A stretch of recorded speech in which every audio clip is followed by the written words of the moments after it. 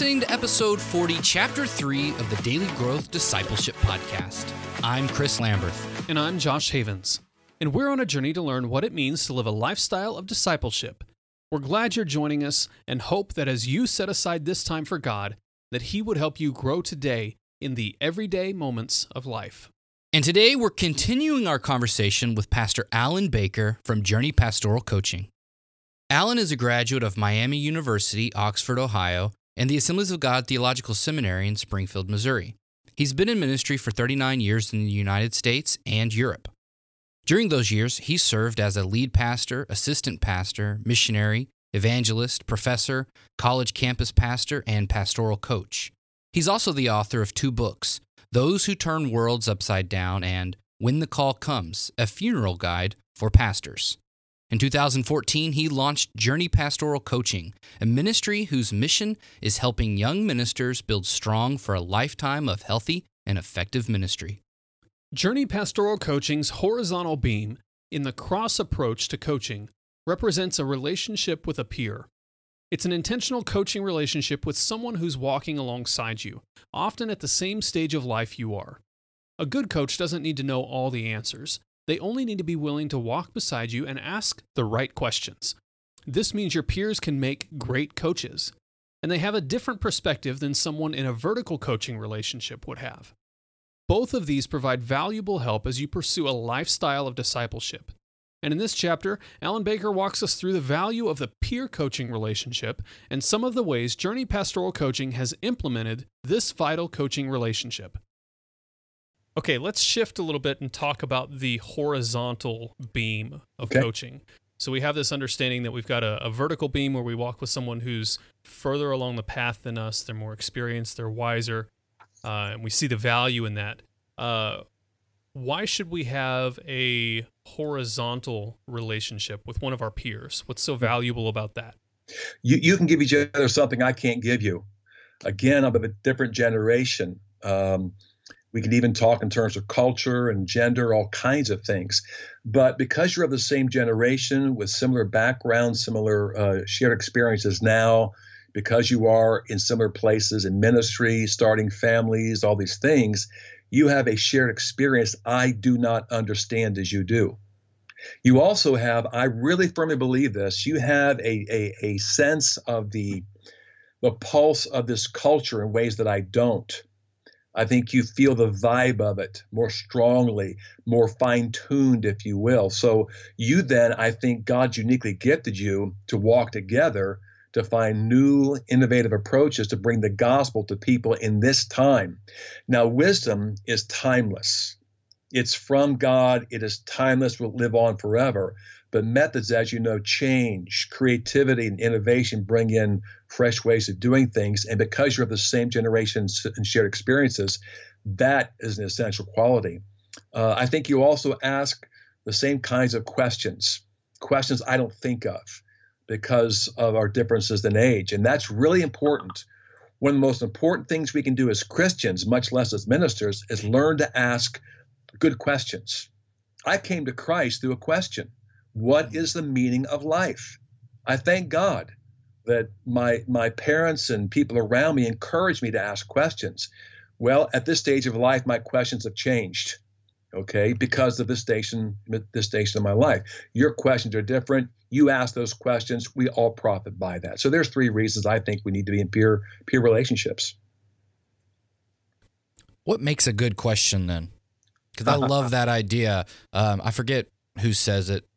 Probably a lot of people plagiarize it from everyone else. I don't know. But they talk about how a good life is made from asking good questions, that really the answers aren't as important as the questions because the questions lead us to the right answers. Mm-hmm. Mm-hmm. So I'm fascinated by that you said. Yeah. Well, it's different stages ask different questions. Yeah, a couple of random thoughts. First of all, a good question helps us to ask more questions. What's that old... what newspaper was that? Oh, yeah, the National Enquirer. Inquiring minds want to know, right?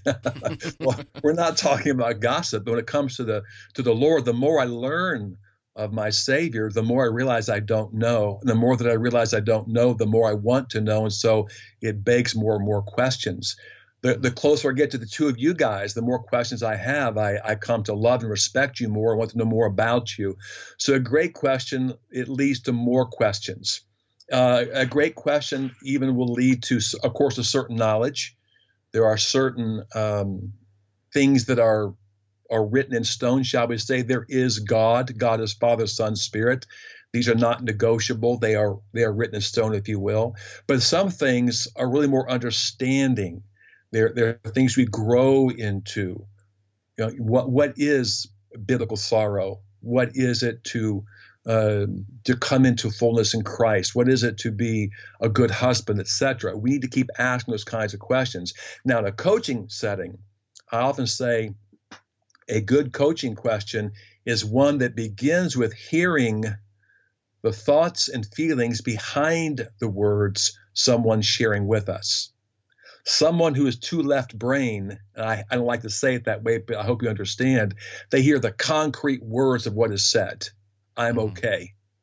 But the good coach hears the thoughts, the feelings behind those simple words, I'm okay. And the longer you walk with someone, you know what I mean. I hear what's behind there. And so it leads to questions then that are good clarifying questions. What do you mean by I'm okay? They are probing questions that go deeper and deeper and deeper, and they're questions that kind of set what someone said in a new light. Is this really what you meant? Or maybe did you mean this? So coaching questions, they take what someone says at face value, but look behind it more deeply and set it in a new light for greater understanding.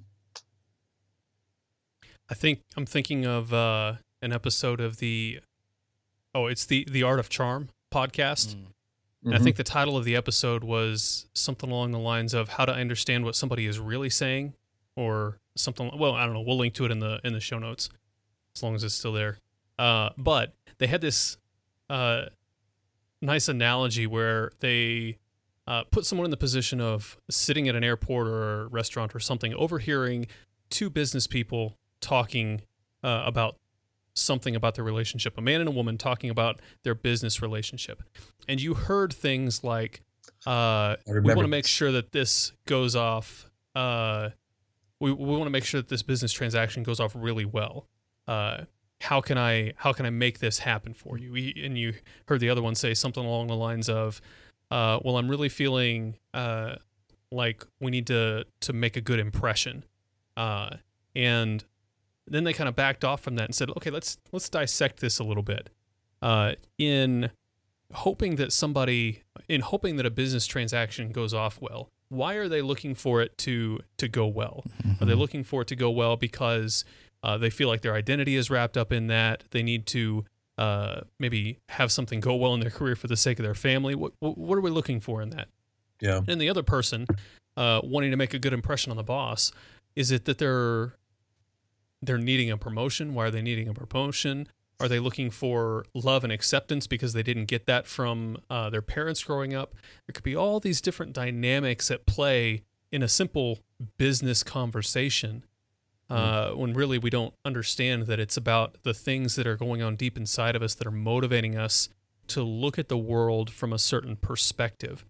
And I see that happening all the time in the Christian life. I mean, Chris and I we have conversations along this horizontal beam relationship where each of us are talking about something, and we may be talking about a certain subject, but really deep down we're talking about that subject from a perspective that's driven by motives and desires and all these things. And a lot of times in that horizontal relationship, because you were dealing with one thing, and in that discussion, it helps me see that I'm dealing with the same thing that I didn't realize was there. Yeah, so right? true. Or maybe I'm dealing with a similar thing in a different area or something. You know, like that process of self-discovery happens, let's say a little bit, hopefully intentionally, but I feel like it's always less intentional than in that vertical relationship, because that's the job of the vertical coach. You can correct me if I'm wrong, Pastor, to really try to ask those probing questions to get at those things. Whereas in the horizontal relationship, there should be a good deal of that intention, but a lot of that stuff just comes out because we're in that same place. Totally agree. Yeah. Yeah. Yeah. So no, you're walking together as friends, as if you will. It's almost an informal coaching that goes on. And I think you're exactly right. Sure do. So what is it that makes a good horizontal coaching relationship? Obviously, like when we're talking about the vertical relationship, we want to look for those people who are in the sweet and seasoned station of life, or spot of life. So how can we go about it? How can we go about, let me try to English here. Identifying peers that are worth walking with in this horizontal relationship. Yeah. If I may, you'll laugh at this, but don't date someone you don't want to marry. When it comes to these kinds of relationships, I've often said I'm married above myself and my wife. She gives me a deeper desire for Jesus. She makes me want to be more like Jesus. I find in her my example of who Jesus is. And I say that with great, great joy and gratitude. So when it comes to walking with someone in something so important as a peer mentor, a friend, someone's going to be my Emmaus Road partner, I want that person to exemplify Jesus to me. Not that he or she is perfect, but their life calls me higher. Now, with that, I think there are a lot of things we could talk about, but I would simply add number 2, care for me. Sometimes people would be great people to walk with, but they're not really close to me. They don't care for me. Number 3, they're committed to me. They're committed to my journey. They're committed to me living in my creation and my call, if you will. The commitment is going to involve time. It's going to involve not just conversational time, but time that may involve months and even years. I think a person who is going to be someone I want to walk with is going to be an encourager. As you men know, one of the things I really emphasize the most is encouragement. It's my firm belief that if I can keep a called and quality player on the field in time through Jesus Christ, he's going to win the game. If I can keep him on the field, he's going to win the game. So an encourager is able to do that. Yes, we help them face reality, but we also help them have hope in the reality. And so we encourage them along their way. So for me, they're a great example of Christ. Their character points me to Christ. They care for me. They care about me personally. When I hurt, they hurt. When I rejoice, they rejoice. They care about my creation, how I'm formed and framed. And they care about my calling. They want to foster those things. And then they encourage me along the way. A couple practical things. I think they also should be a person who's a lifelong learner. They don't always tell us what to think. They don't teach us. They just walk with us, and they get into our bubble with us and share our journey with us along the way. So there's a few thoughts. I think that also has to be reciprocal. Absolutely. Yeah. I think you could go around looking for a horizontal relationship where somebody's just going to somebody your own age who's about the same place you are along the path. You can go around looking for somebody to just pour into you, which I don't know. It might come off a little codependent if you don't do it right.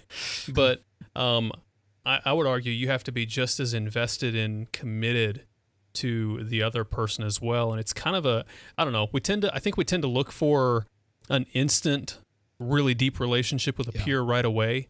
Almost like that's going to be formed overnight with just a verbal commitment to this horizontal relationship. And really, I think those things, there needs to be an initial commitment, but the depth of that relationship and the sweetness of that relationship, I think, takes time to really develop. So, like, for example, in Journey, the kinds of horizontal relationships that I have with others aren't nearly as deep and as sweet as the conversation the relationship that I have with Chris, only because we've been walking together for a decade now. Yeah. Sure. I would like to point out, though, it's interesting because I think I think there's a great need for that intentionality, like you're saying, but we didn't create it. We didn't have a commitment to each other to walk a horizontal. I mean, we didn't know what those concepts were.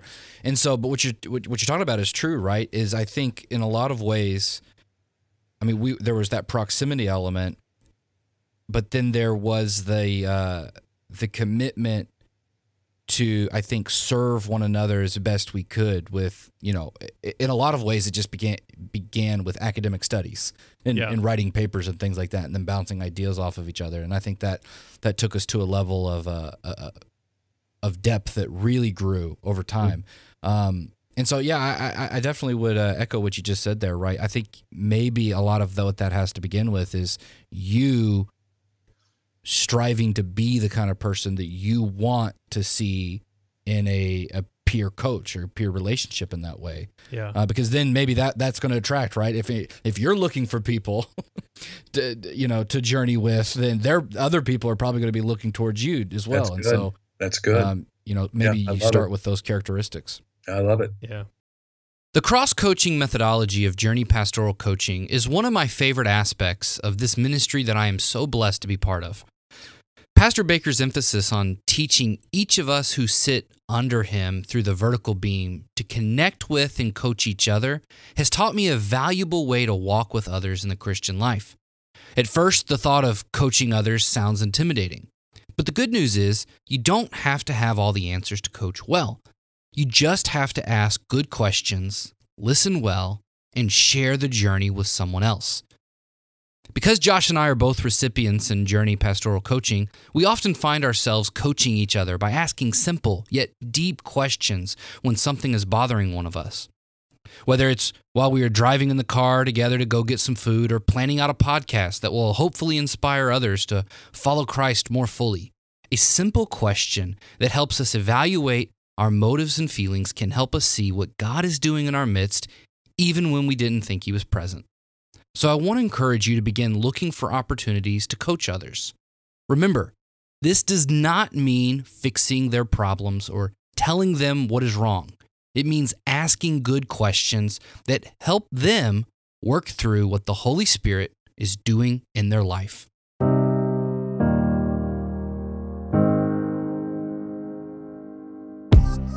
How can you create a lifestyle of discipleship? Most Christians think discipleship is a program or a few practices thrown in at the beginning or end of the day. But we want to help you create a lifestyle where walking with Jesus throughout the day is not only possible, but natural. And we have a tool that's going to help you do just that. It's called the Daily Growth Journal. It's a guided journal that's going to help you become secure in your identity with God and authentically walk with Him in your daily life. Growing daily in your walk with Christ is possible if you cultivate a lifestyle of discipleship, and the Daily Growth Journal will help you do just that.